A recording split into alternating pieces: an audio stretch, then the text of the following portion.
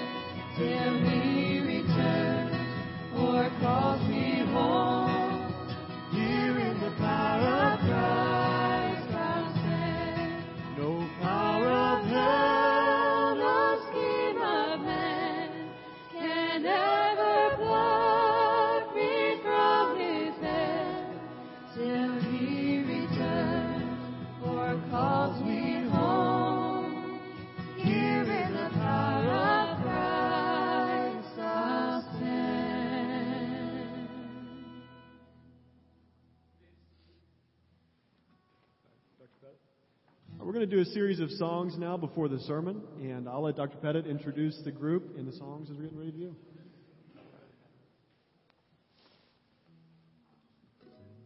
Ready? Oh,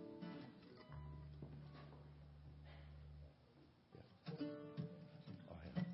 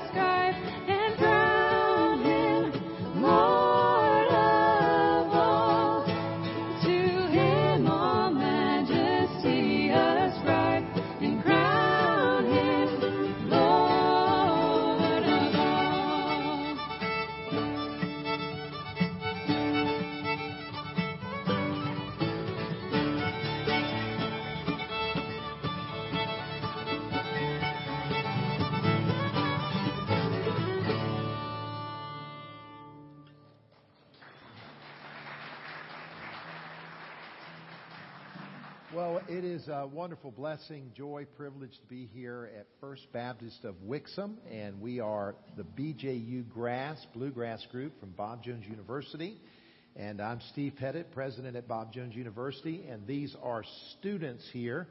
And let me introduce it very quickly. I'm going to start with the lone freshman, and this is Audrey Aaron here from Quitman, Arkansas. And I'll go ahead and introduce her big brother. This is her brother Carson, who is a senior at Bob Jones University and is also our student body president. And so they come from obviously from the same family in Arkansas. And then I'll introduce our sophomores. This is Anna Dion on the banjo and Hallie Ritter on the guitar.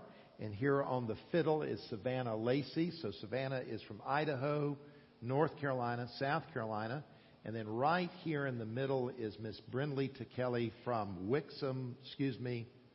Brighton, Michigan. Okay. And she went to the school here at First Baptist of Wixom since the 4th grade.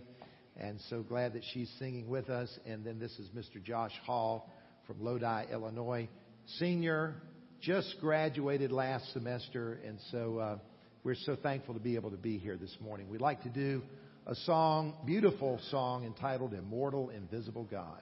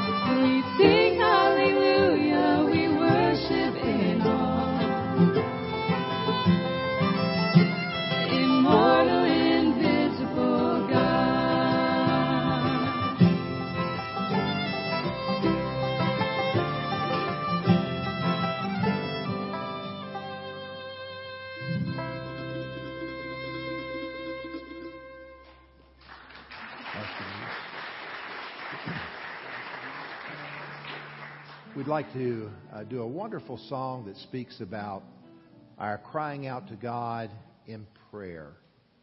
One of the great testimonies that you're a Christian is that you pray and you seek your God.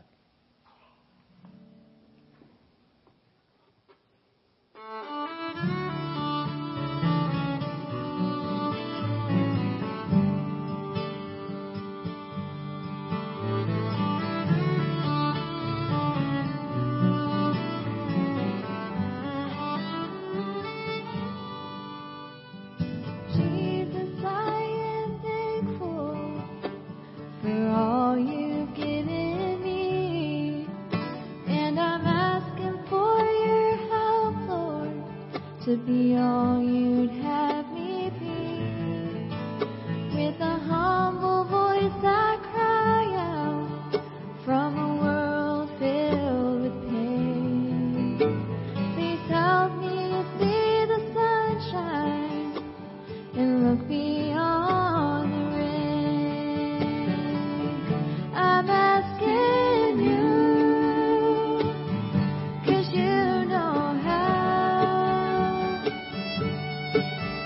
to heal the heart and clear the doubt. You can take away the hurt and make it all work out. I'm asking you, 'cause you know how. May I always be aware of the blessings that you bring. May you always be the reason I lift my voice and sing. Teach me faith and guide me and show me how to stand through trying times that face me. Lord, I know you can. I'm asking you, 'cause you know how to heal the heart and clear the doubt. You can take away the hurt and make it all work out. I'm asking you, 'cause you know how. You can take away the hurt and make it all work out. I'm asking you, 'cause you know how.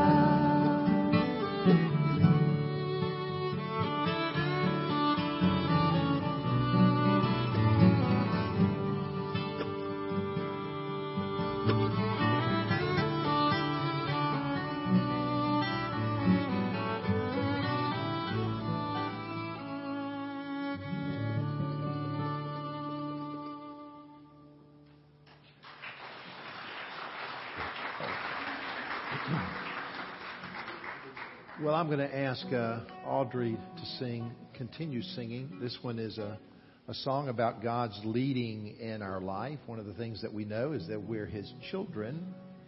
He is going to lead us on. So the prayer is, God, lead me on.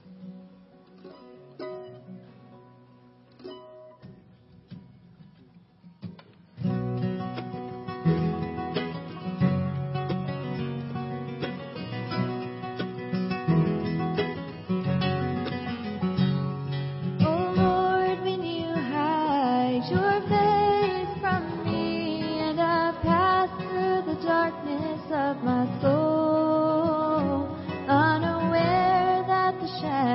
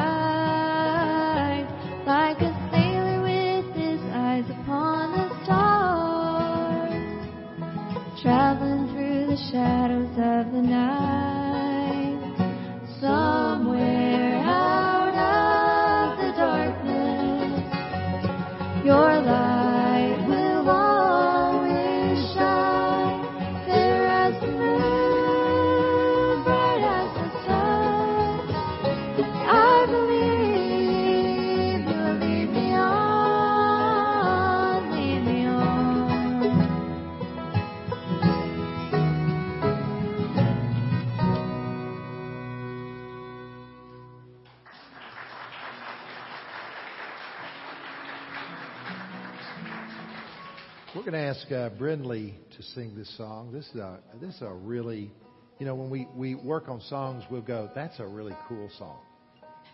And what makes it cool is the words of it, the feel of it, and the blessing that we have in singing it. So we're going to sing Brindley's cool song.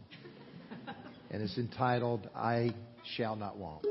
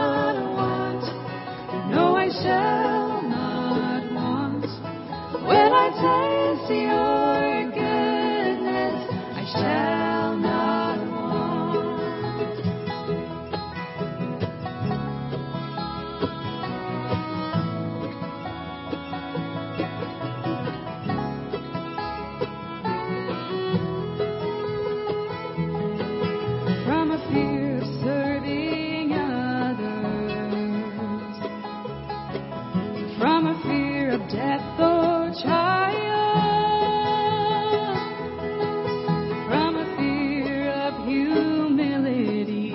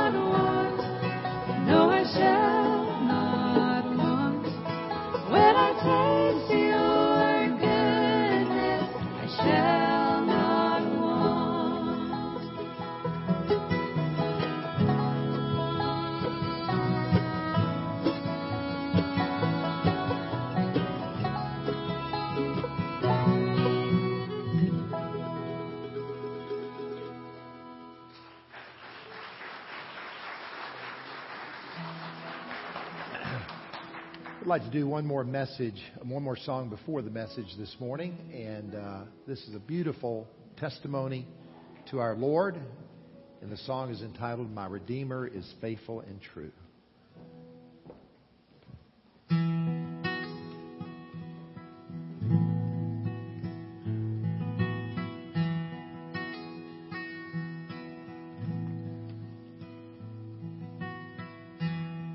As I look back on this road I've traveled, I see so many times He's carried me through. And if there's one thing that I've learned in this life, my Redeemer is faithful and true. My Redeemer is faithful and true. Everything He has said He will do. And every morning His mercies are new. My Redeemer is faithful and true.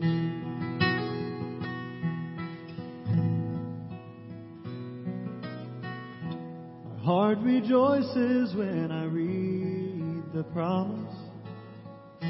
There is a place that I'm preparing for you. I know someday I'll see my Lord face to face, 'cause my Redeemer is faithful and true. My Redeemer is faithful and true. Everything He has said He will do. Every morning His mercies are new. My Redeemer is faithful and true. And in every situation He has proved His love for me. And when I lack the understanding, He gives more grace to me. My Redeemer is faithful and true.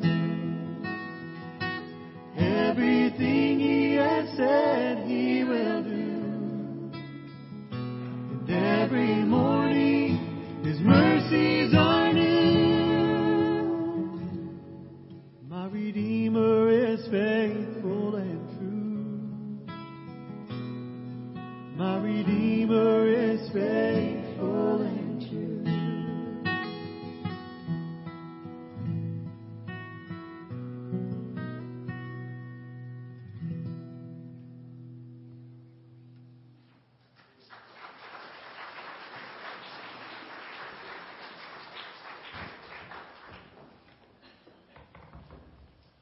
All right. Well, I'm going to ask you to take your Bibles and turn with me, please, to 1 John chapter 4.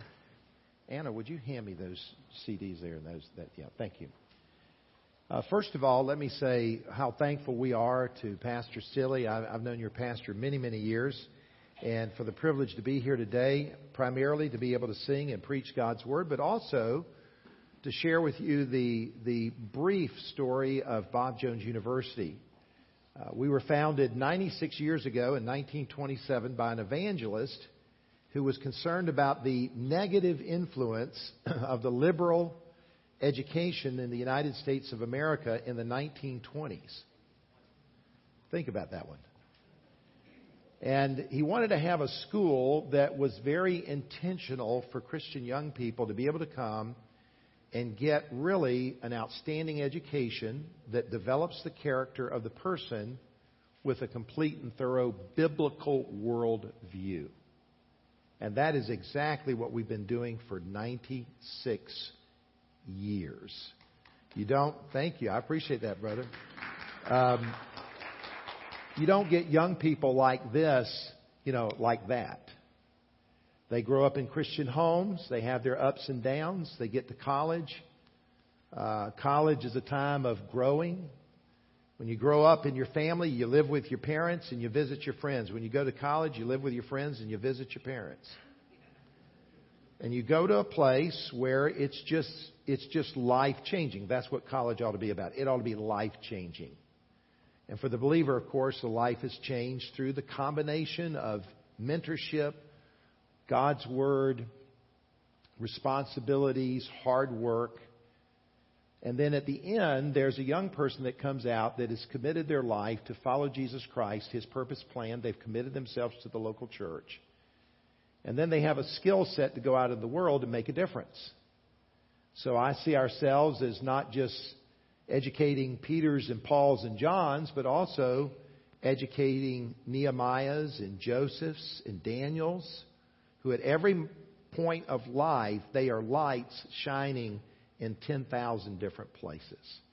And so that's really what we're all about. If you're a young person who is in the 7th through 12th grade, if you would be so kind, if you're willing, if you want to, stop by and fill out just a simple information card, because all of our recruiting for students is through churches like yours, because there's a like-mindedness there.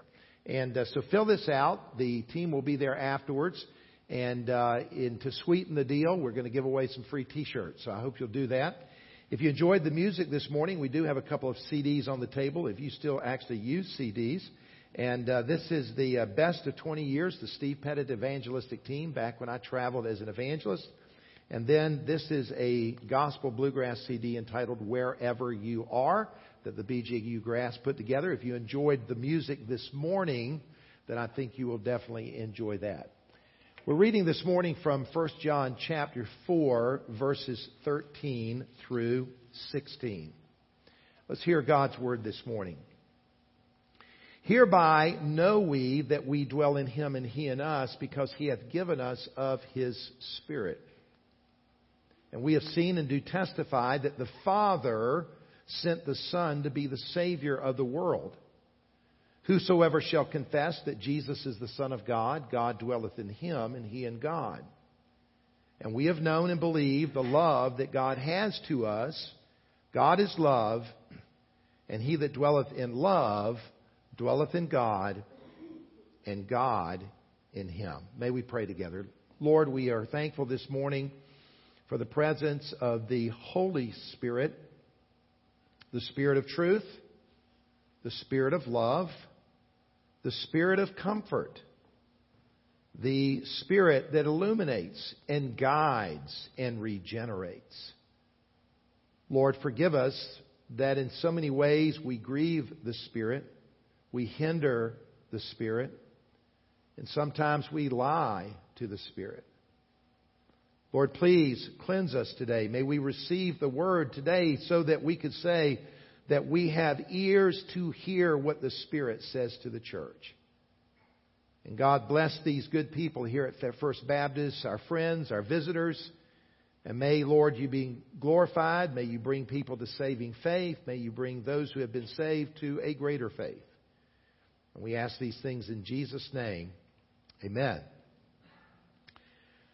I grew up in the state of South Carolina. As a boy, I attended church, and I grew up in what I would call a nominal Christian home. By that means a Christian in name, sort of like growing up as an American. When I was 17 years old, for the first time in my life, I came to hear and understand God's good news in the gospel of how God saves sinners. But I didn't become a believer until my freshman year of college. I went to a school in Charleston, South Carolina called the Citadel. It's a military school. I played on the varsity soccer team. There was only 2 of us that were freshmen who made the varsity that year, myself and a fellow named Maxie Birch from Beaufort, South Carolina. Maxie shared the gospel with me as we would walk back and forth to the stadium because he had become a Christian his senior year of high school. And, of course, we became best friends. And through his witness and through the work of God in my life, I accepted Jesus Christ as my personal Savior on Easter Sunday, 1975. For probably the next, I'm going to guess, 5, maybe 6 months, I knew the decision that I had made when I received Jesus. I remember listening to the preacher preach. And of course, I had heard the gospel many times. But I knew the definiteness of that decision that I made for the Lord on that day, Easter Sunday, 1975. But still, in my heart, I knew what I had decided, but I deep in my heart wondered, am I really a Christian? Am I really saved? In other words, I had doubts, not about who Jesus was, but doubts of whether or not I was a Christian. By the way, how many of you have ever doubted whether or not you actually are a Christian, though you actually believe you're a Christian, but you have doubts about it? Raise your hand. You ever done that, okay? How many of you have ever asked the Lord to save you more than one time? Lord, if I didn't mean it then, I definitely mean it now, okay? And it wasn't until my sophomore year in college, I actually went to a Bible study on the campus of the Citadel, and a man got up and he taught on the evidences of salvation. Here's how you know you're a Christian. Here is the effects of the gospel in your life. And I cannot tell you how that one little Bible study, what it did for me, when I sat there and I listened to the Word of God, and I realized that what God says happens to a person when they get saved had actually happened to me.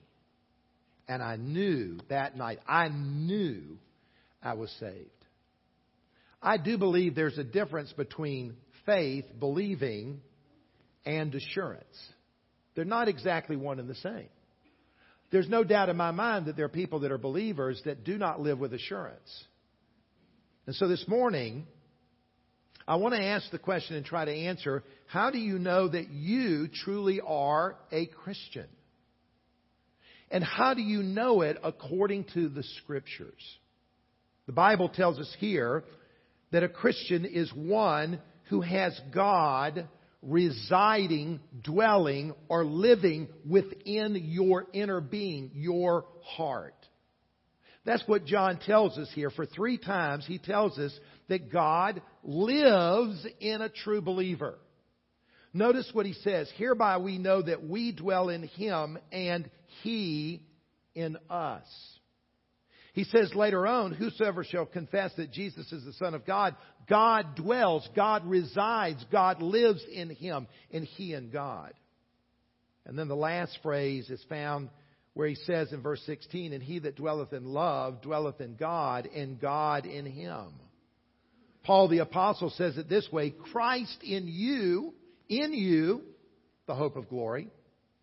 Or Galatians, he says, Christ liveth in me. So to make it real simple, a Christian is one who has God residing, living, dwelling within his own heart. So I ask you this morning, is God today in your heart?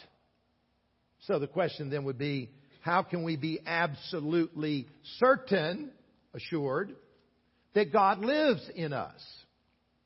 So here's what John does in this passage of Scripture. He elaborates on this truth by presenting 3 incontrovertible tests that confirms the indwelling presence of God in the life of every believer. Every believer has this in their life. Someone has written that the best summary in the New Testament of how a person can truly know that he is saved are in these verses that I read to you this morning. So what are those 3 tests that have to be taken to know if God lives in you? Here they are. Test number 1. Do you possess in your heart the Holy Spirit of God? Look at what he says in verse 13. Hereby know we that we dwell in Him and He in us. Here's how. Because He has given us of His Spirit.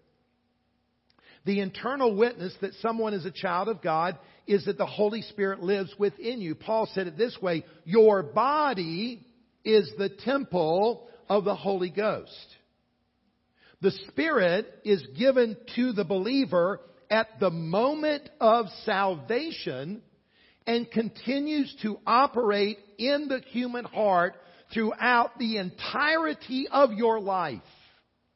Paul said it this way in Romans 5, verse 5. The love of God is shed abroad in our hearts by the Holy Ghost, which is given to us. John says He has given us of His Spirit. And the verb given is in the perfect tense. What that means is it happened at a point in time, and that effect is in your life now. 48 years ago today. 48 years ago next Sunday. 48 years. Now, for some of you, that's not that long ago. But for most of us, that's longer than you've been alive. The Holy Spirit came to take up His residency in my house. Have you ever had anybody come to live in your house and stay there? On a permanent basis? Generally, it's called your children. Okay? They live there. Now, actually, they don't realize that it's really not permanent. Because at some point, your parents are going to want you to move on. But at least for a certain period of your life, you dwell in that house. The Bible here tells us very clearly that the Spirit of God comes to live inside the believer, and He stays with him throughout the entirety of his existence on this earth. So, how do you know then that you possess the Spirit? How do you know that? What are the evidences of His indwelling presence? Well, let me say that the Spirit's presence is not determined, first of all, by you living a moral lifestyle. I'm not negating the importance of morality, but that's not the basis of you knowing that He's dwelling there. The Pharisees were very moral, but God didn't live there. Let me also say that conforming to a religious code of behavior, and this is the case that I've experienced for many, many years growing up or living with Christian young people who grow up in a Christian home, and there's a Christian code of behavior. We get that. It's not wrong, but that's not the manifestation that God lives within you.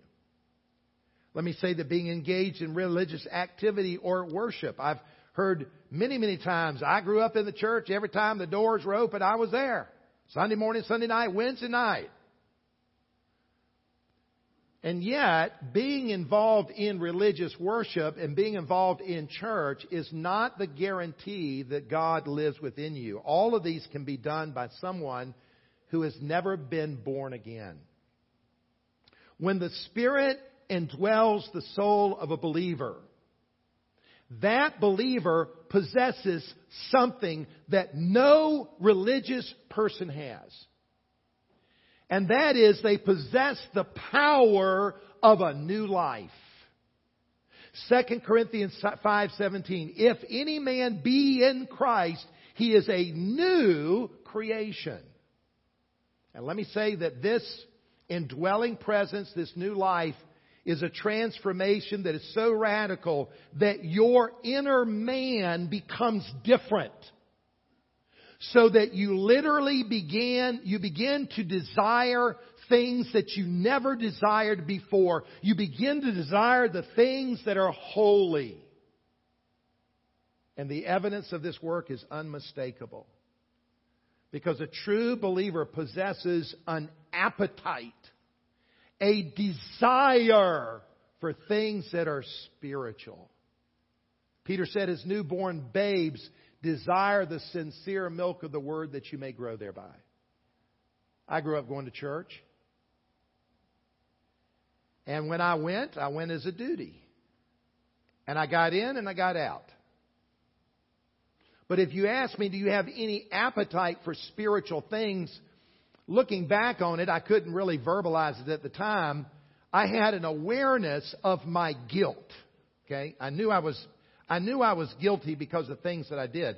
But that is very different from having an appetite for God. A desire for the spiritual. And what John is telling us here is that a true believer has that appetite. There's an appetite for the Word of God. The interchange has affected your attitude so that you have an eternal focus. You see things different.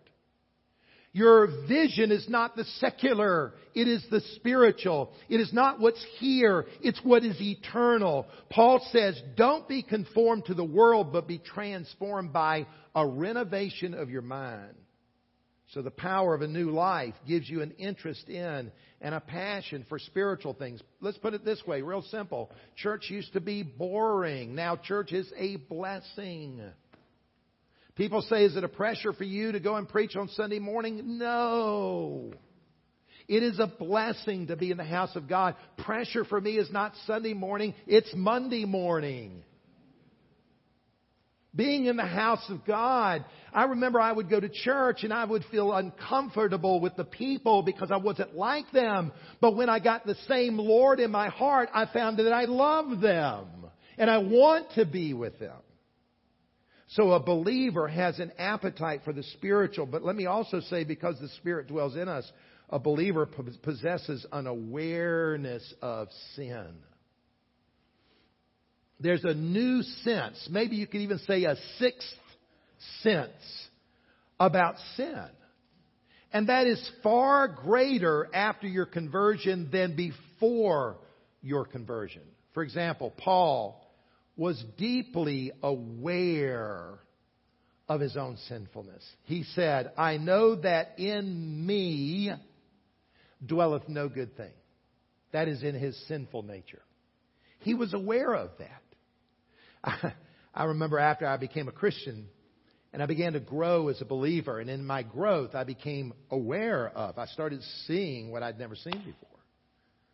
I remember going home on vacation with my family, and being in college, I didn't watch a lot of TV, so I was ready to veg and chill and watch. And so I turned on the TV. This was back in the day, of course, you have to understand, because I saw the original Gilligan's Island. And I remember going home thinking, Gilligan's Island. I'm going to watch Gilligan's Island. And so I started watching it. And you know what? I started seeing some things I'd never seen before. You remember Ginger? I thought, okay.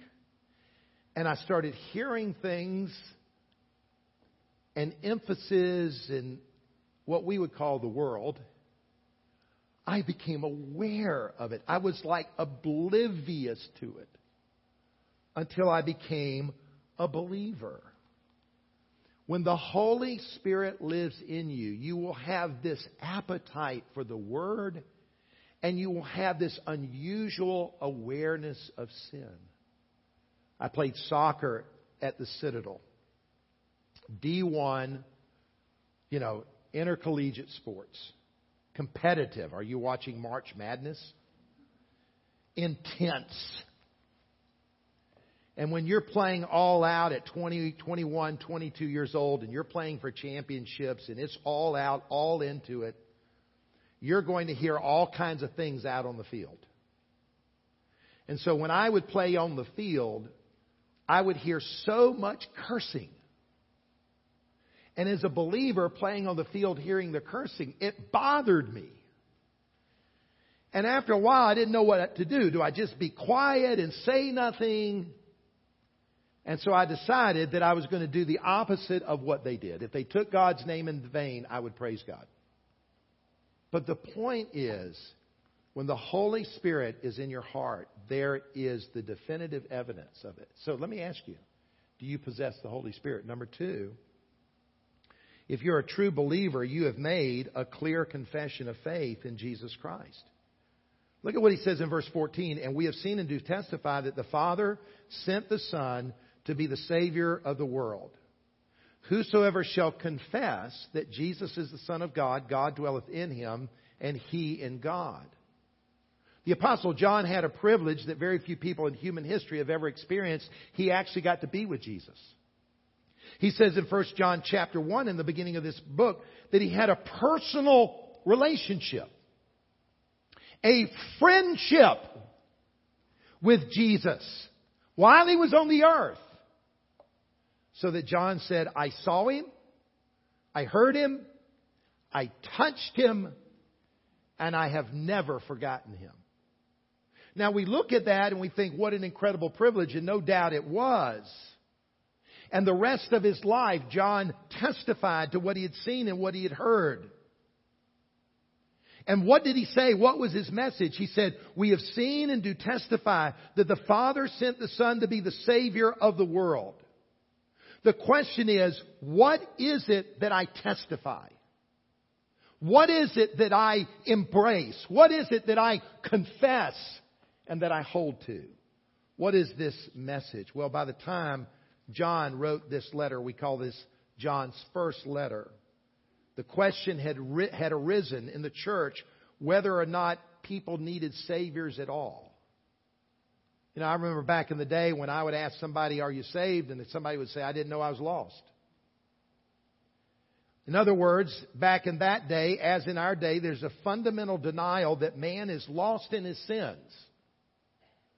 He doesn't realize his spiritual condition because he doesn't understand the world, because the world is a world created by a supernatural God. In the beginning, God created the heavens and earth. And in that creation, there was a first couple named Adam and Eve, and they sinned. And in their disobedience to God, it transformed their inner nature, and that inner nature has been passed on to their children, all humanity, ever since. So that every child that is born with a self-centered nature. Now, there are a lot of people that don't believe that people are born bad. And my response is always, please work in a church nursery. Because children live with a self-centered reality. So when you, in the church nursery, you know, the words that you hear repeatedly by children are, "That's mine." And the teaching of the Bible is that it teaches us that not only are we sinful or self-oriented, but we are God-resistant. We actually don't want God to rule over us. And we all have this awareness in our conscience, in our reality, that there is a God, for creation demands a creator. And if there is a God who therefore has a moral character about who He is, because God is a person just like you and I are persons, though God is not a human. And just like you and I have a character, the kind of person that we are, God, all character and morality begins with God. And I realize that. And I realize that as I stand before God, I do not stand before God good. If I really understand the way that I've lived, I understand that I've broken God's laws repeatedly throughout all of my life, and I did it willingly, and I actually wanted to do it. Because there's something that is inside of me that is wanting to live to please and to satisfy myself. Whether it's the desires of my body or the desires of what I see, or this sense of pride and living for myself, all of those things. That's what makes up a human being. It doesn't mean that human beings can't do good.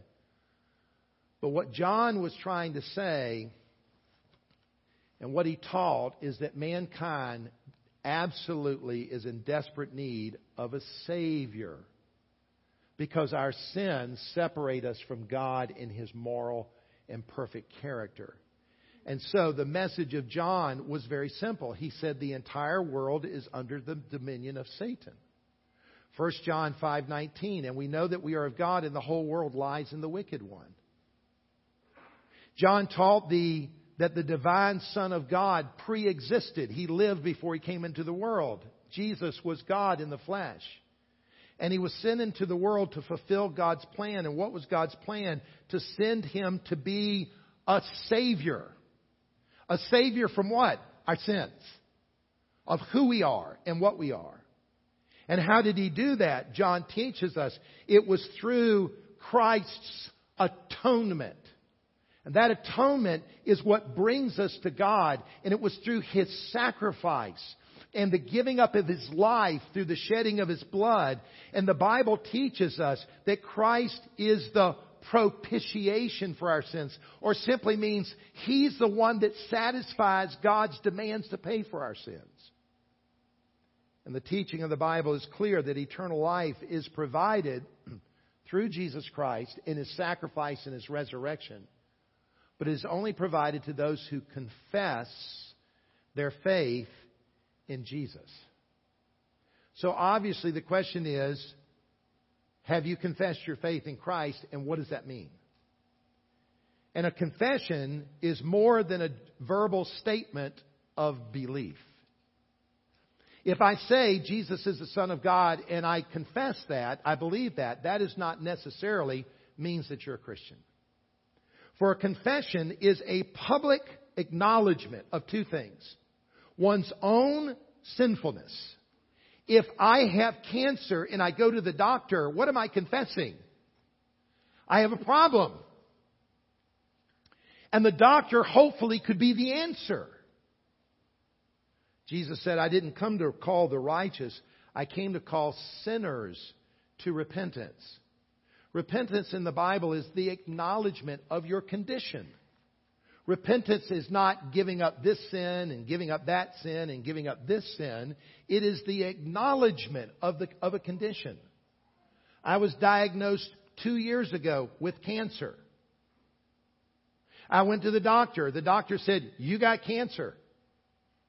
And I had to acknowledge it in order to do something about it.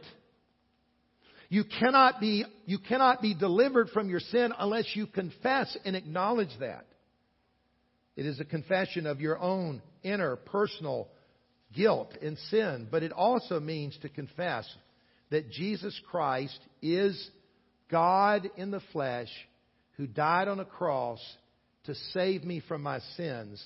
And that confession is actually a heart's trust. My wife and I were married this summer 43 years ago. I remember it pretty well. Not all the aspects of it. But I remember standing at a wedding altar. And I said, I went through a confession, a statement. And the preacher said, will you marry this woman? And I said, I do. And the pastor said to my wife, would you marry this man? She said, I do. And the pastor says, you're done. And you're married. That's as probably good an illustration as I could give about what it means to confess. Because at that moment, I entrusted my life to this woman, and this woman entrusted her life to me. And this morning we briefly talked, and I told her I loved her. When you become a believer, you make a confession of faith in Jesus Christ as the one to take away your sins, and you're trusting Him with that for not only life, but for all eternity. I ask you, have you made that confession of faith? For how do I know that I'm a true believer? I've made a confession of Jesus Christ. And then third and finally, what is the third incontrovertible test that I may know that I'm a believer? And that is this. Do you know that God's love is actually in you? We read in verse 16 of 1 John 4, for we have known and believed the love that God has to us. God is love, and he that dwelleth in love dwelleth in God in him. Now, John is concluding what he had started with back in verse 7.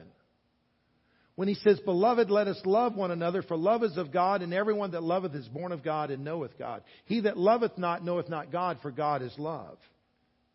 John is not saying that we know that God loves us, but rather that that love which God has is actually in us. His Spirit is in us, and therefore His love has been placed into us. D. Martin Lloyd-Jones presents 10 tests to know that God's love is in you. How do you know God's love is in you? And I want to say this. This is not something you can produce in yourself. And this is not something that you can work up. Because love in the Bible is a fruit. It is a result of.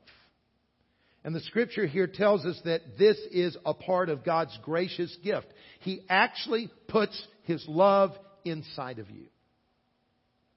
What are those evidences? What are those tests? Number one, have you lost the sense that God is against you? The Bible says when we're justified by faith, we have peace with God. Christ dying for us means that we are going to be saved from God's wrath through Jesus. Let me ask you this question this morning. Have you lost the sense that God is against you? Basically, before you become a believer, you recognize your guilt and there's a fear of God. But when you become a believer, now you know there's a love of God for you. Second question. Have you lost the feeling of fearing God while at the same time you have a sense of respecting or reverencing God? My mother passed away 2.5 years ago. I've often had people say to me, not so much now, but especially when I was younger as a preacher, they'd say, "You're kind of intimidating." I would laugh and say, "Oh, you've not met my mother yet." I really loved my mother.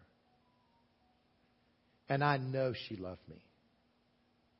Because every time I called her, she had the sweetest, aristocratic, southern voice I've ever heard. And I'd call her up. I'd say, "Mama." That means I'm a southerner. I'd say, "Mama." She'd say, "Darling." And she loved me. I never feared my mother in the sense of feeling like she would reject me, but I always respected her. Paul writes in Galatians that when God sent the Spirit of His Son into our hearts, it brought a cry out of our heart that said, "Father, Abba, Father." And then Paul said, you're no longer a slave, but you're a son.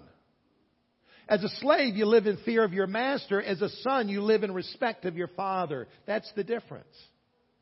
Let me ask you, have you lost that feeling of fearing God and at the same time have a sense of respect and reverence of God? Number 3, do you feel that God is for you and that He loves you? Do you feel like God is for you? Does not Paul say, if God is for us, who can be against us? What do I have to fear? Who shall separate us from the love of Christ?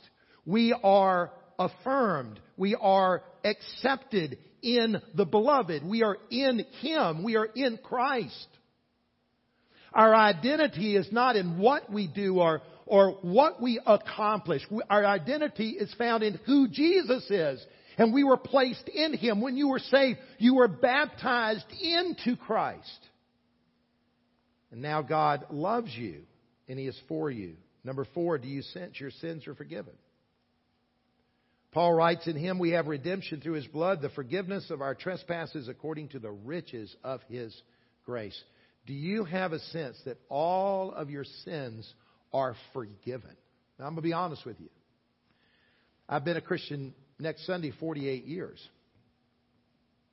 I am very confident God forgave my sins before I got saved.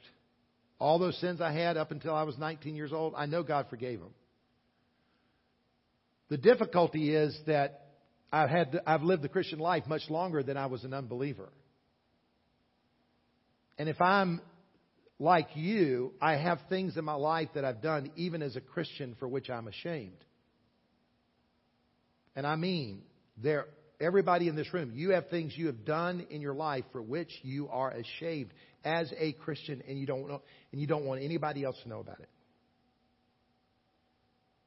But that doesn't mean that you can't live with the sense that God has forgiven you of all your sins. It doesn't mean that if I've done wrong, I shouldn't confess it, because the way to overcome it, John says, is to confess your sins. And He will cleanse you from all unrighteousness. Let me ask you a question. Are you living right now with the sense that your sins are forgiven? If you're a believer and you don't have that sense, then confess them, and He promises to forgive you. Number 5, is there gratitude and thanksgiving in your heart towards God? The gracious giver has given the greatest gift. He has given His Son. And therefore, there is a spirit of gratitude and thanksgiving. Number 6, is there an increasing hatred for sin? Paul said, the things that I don't want to do, I do, and the things I do not, I don't want to do. He said, is sin that dwelleth in me? And then he said, O wretched man that I am. You know, the closer you get to the Lord, the greater you see your sin, not the lesser. I get around some Christians, I'm thinking, dude, you're sinning. You realize that what just came out of your mouth is sin. But that also ought to be in my own heart, in my own life. That I should have a growing hatred for sin. Number 7, is there a desire to please God and live a righteous life because of what He's done for you? The greatest motivation of serving God is not what God gives me, it's what God has given me, and I want to please Him. Paul wrote in the book of Romans chapter 8 that because God has put His Spirit in me, I actually have a desire to fulfill the righteous requirements of the law. When God says, don't do this, I don't reject that. I actually accept that. I don't want to do that. And so the 10 Commandments are not a burden to me. They are a blessing because they show me the way in which I can walk in obedience to God. Number 8, do you have a desire to know the Lord better and draw close to Him? As the deer pants for flowing streams of water, so pants my soul for you, God, that I may know Him and the power of His resurrection and the fellowship of His sufferings. I want to know Him. I came from a family of 4 children. I'm the oldest of 4.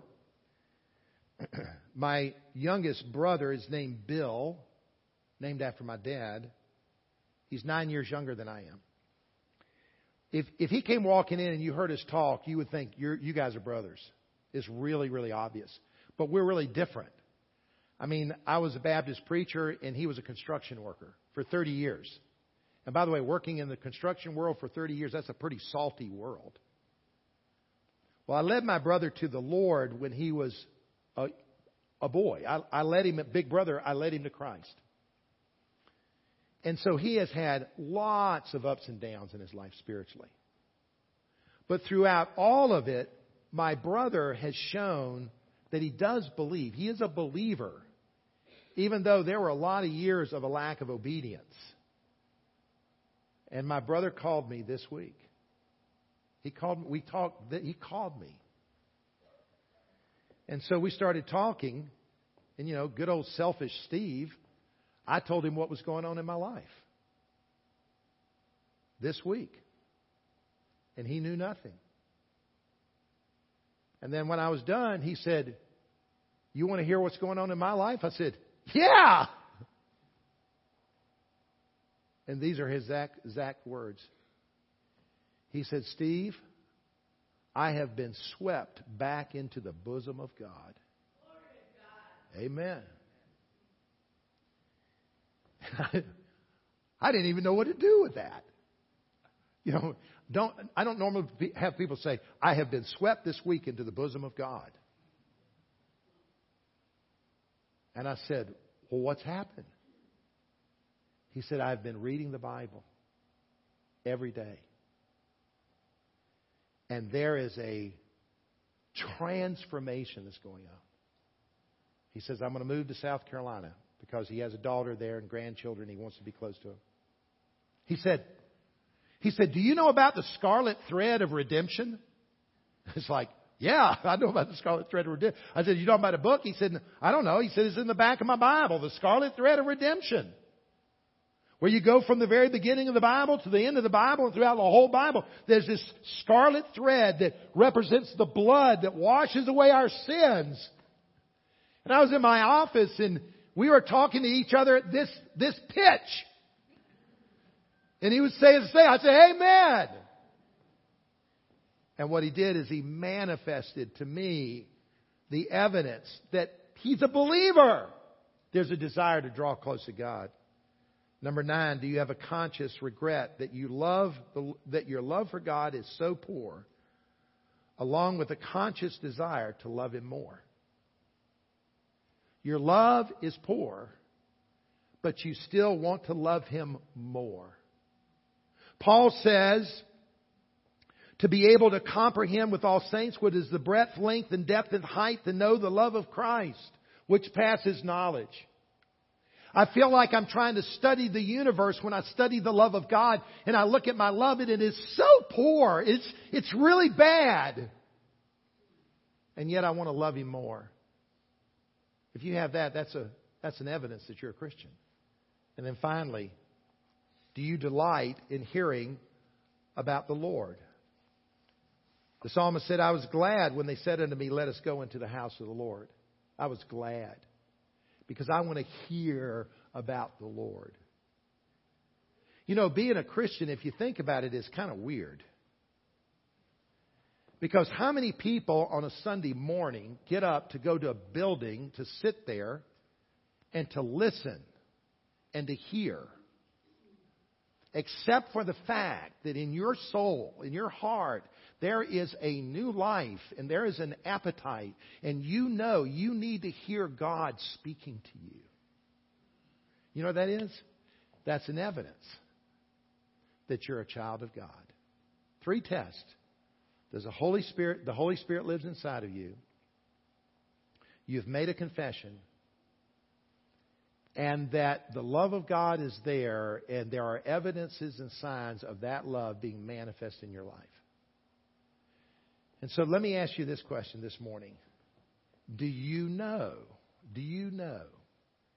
that you are a Christian? Does God live in you? If not, then what do you need to do? You need to confess. I believe, Lord. I believe. It's not the greatness of your faith that saves you. It's the greatness of your Savior that saves you. And if you would call upon Him today, He will save you. May we pray together. In a moment, your pastor is going to come and conclude the service. But could I urge you, could I encourage you, right now, sitting in your seat, if you have never made a confession of faith in Jesus, and yet sitting there you're saying, I actually believe, I believe this, then now confess it. Simply say to God, God, I believe that I believe that Jesus is the Son of God. I believe He died for me. I embrace and accept Him this morning as my Savior. And then start to confess it. If there is real faith in the heart, there will be a confession in the mouth. It'll come out. If you've never told anybody that you're a believer, then start telling somebody. Go tell your pastor. Go tell a church member, a deacon. And then follow the Lord and show that you're a believer by telling others and confessing your faith in Jesus. Father, we thank You for Your word this morning. We thank You for Your grace. We thank You for what You've done in hearts. And we thank You for the work of God. You live inside of us, O Lord. And we praise You for that. In Jesus' name, amen. Amen. Thank you, Dr. Pettit. I know that many that regularly attend here at First Baptist Church have had questions about the gospel and questions about salvation. I really appreciate that message. And for those of you that are new believers, may that bring some assurance to your faith. What a clear presentation of how to know for sure that you are a follower of Jesus Christ. Thank you for being with us, team. And Dr. Pettit, really appreciate you. Dr. Pettit, particularly when we were college kids, when Mari and I were college kids, Dr. Pettit and his wife were major influencers as they were part of our discipleship process. And now 30-some years later, he's still at it, discipling college kids for the glory of God. And we greatly appreciate that example. Several of the students from Wixom Christian School and from First Baptist Church of Wixom are at Bob Jones University. And so I hope that today's music and message will remind you to pray for our college kids wherever they're at and to ask God to help our students become those leaders in the Christian world that Dr. Pettit was describing a little bit ago. In just a moment, I want to have the team come sing one more song before we go. But before we do that, just a little bit of housekeeping. Let me mention just a couple of brief announcements. Next Sunday, as you know, is Easter Sunday morning. And we have a special schedule on Easter Sunday morning. We have an early sunrise service at 7 a.m. And that tentatively will be in the link this year. So 7 a.m. and then at 9 o'clock, a breakfast. So if you're inviting friends, coworkers, neighbors, family to come, that 9 o'clock breakfast is a great way to get them here on time for the 10 o'clock morning worship hour. 10 o'clock. So a special start time to the morning worship next Sunday morning. And it is going to be full of really great music and a special message from the Word of God that I think you will find a great blessing and an encouragement. We've been in a series of messages in the book of Psalms, and next Sunday morning we will be in Psalm 49. Psalm 49 is a great resurrection passage, and it asks this question: who can give eternal life? What a great question, right? And the conclusion of the psalmist is, no man can do that. This is only a thing that God can do. It's a great passage as we think about the resurrection. This morning, as you came in, you might have missed the community group study guides. They're on the table in the back of the auditorium. There is community group tonight at 6 p.m., and it is a preview of Psalm 49 for next Sunday morning. So a little bit different order of our studies today. Psalm 49 introduction tonight, and then the message on Psalm 49 next Sunday morning. I hope that you'll pick one of those up. Also want to mention that there's this children's workers meeting on April the 13th that is required for everyone in children's ministry at 7 p.m. A brief choir rehearsal in the teen chapel downstairs for everyone who's going to be in the choir for Easter for next Sunday morning.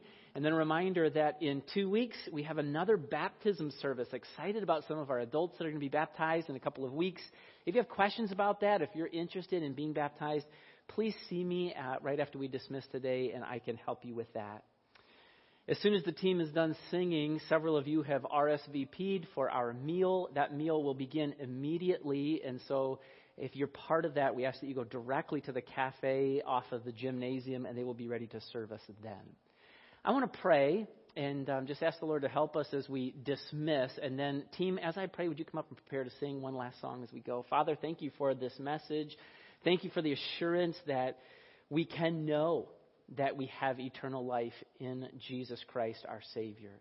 And today, as we think about Jesus entering Jerusalem on that first Palm Sunday, the week before his death, burial, and resurrection, Lord, there were people crying out, Hosanna, this is Messiah. We worship him as God, and they were rebuked. And Jesus said, Lord, if the people don't praise me, the rocks will cry out. Lord, would you this week help us to praise you and not let anyone stifle our worship of Jesus Christ, our great Messiah, the one who has eternal life in his blood and who gives that to us freely on the cross, and the one who rose from the grave, giving us assurance of that eternal life. Thank you for the day together today. We ask that you would bless us as we dismiss and enjoy this last song together. We pray in Jesus' name. Amen.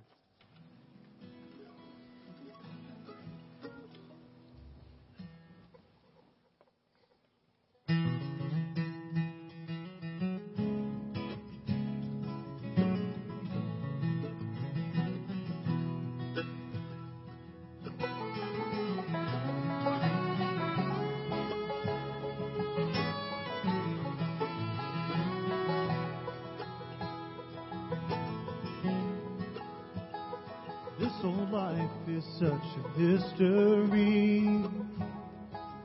So many things that I can't see. Just when I think I've overcome, another battle's just begun. Lord, I know there's purpose to your plan. It's just hard to see from where I am. So I'm calling on your holy name. Won't you be my shelter from the rain? Lord, I'm gonna need your help today to stand the raging tide. You've allowed this trial to come my way.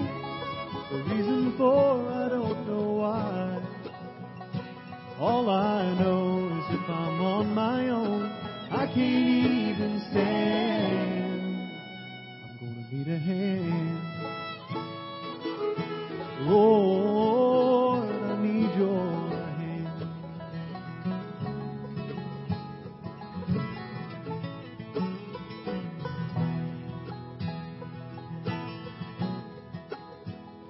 As I read your word to understand, I'm reminded of another man. His brother sold him as a slave, but Joseph never lost his faith. God, I praised you and I'll praise you still. As day by day I learn your will. And I promise you no matter what, Lord, I'll trust in you, I won't give up. Lord, I'm gonna need your help today to stand the raging tide. You will have this try to come my way. The reason for I don't know why. All I know is if I'm on my own, I can't even stand. I'm gonna need a hand. Lord, I need your hand.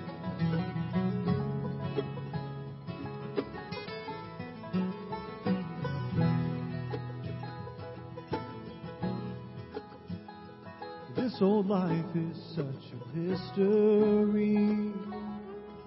So many things that I can't see. But I promise you no matter what, Lord, I'll trust in you, I won't give up. Thank you for watching this video of one of our recent services. It's a pleasure for us to have you join us from a distance and join our church in a time of worship around the Word of God. The most important message that we can tell you is that God loves you. And He loves you so much that He gave Jesus Christ as payment for your sins. And the Bible says that all that believe on the Lord Jesus Christ shall be saved. We want you to know that message, that true life is found in Jesus Christ. An eternal life, the opportunity to live with God forever in heaven, in spite of our sinfulness. True life is only found in Jesus Christ. He said, I am the way, the truth, and the life. Would you be willing to put your faith and trust in Jesus Christ? Would you be willing to pray something like this? Lord, I know I'm a sinner, and I know there's nothing I can do about my sinfulness. I don't want to pay for my own sin, and I want to put my faith in Jesus. I want His death on the cross to pay for my sins. I want to repent from doing things my own way and make Jesus Lord of my life. Would you be willing to pray something like that and put your faith in Jesus Christ? If so, we want to help you as you start your spiritual journey with Jesus Christ. God loves you. Our church loves you. We're glad that you could watch this message today. God bless.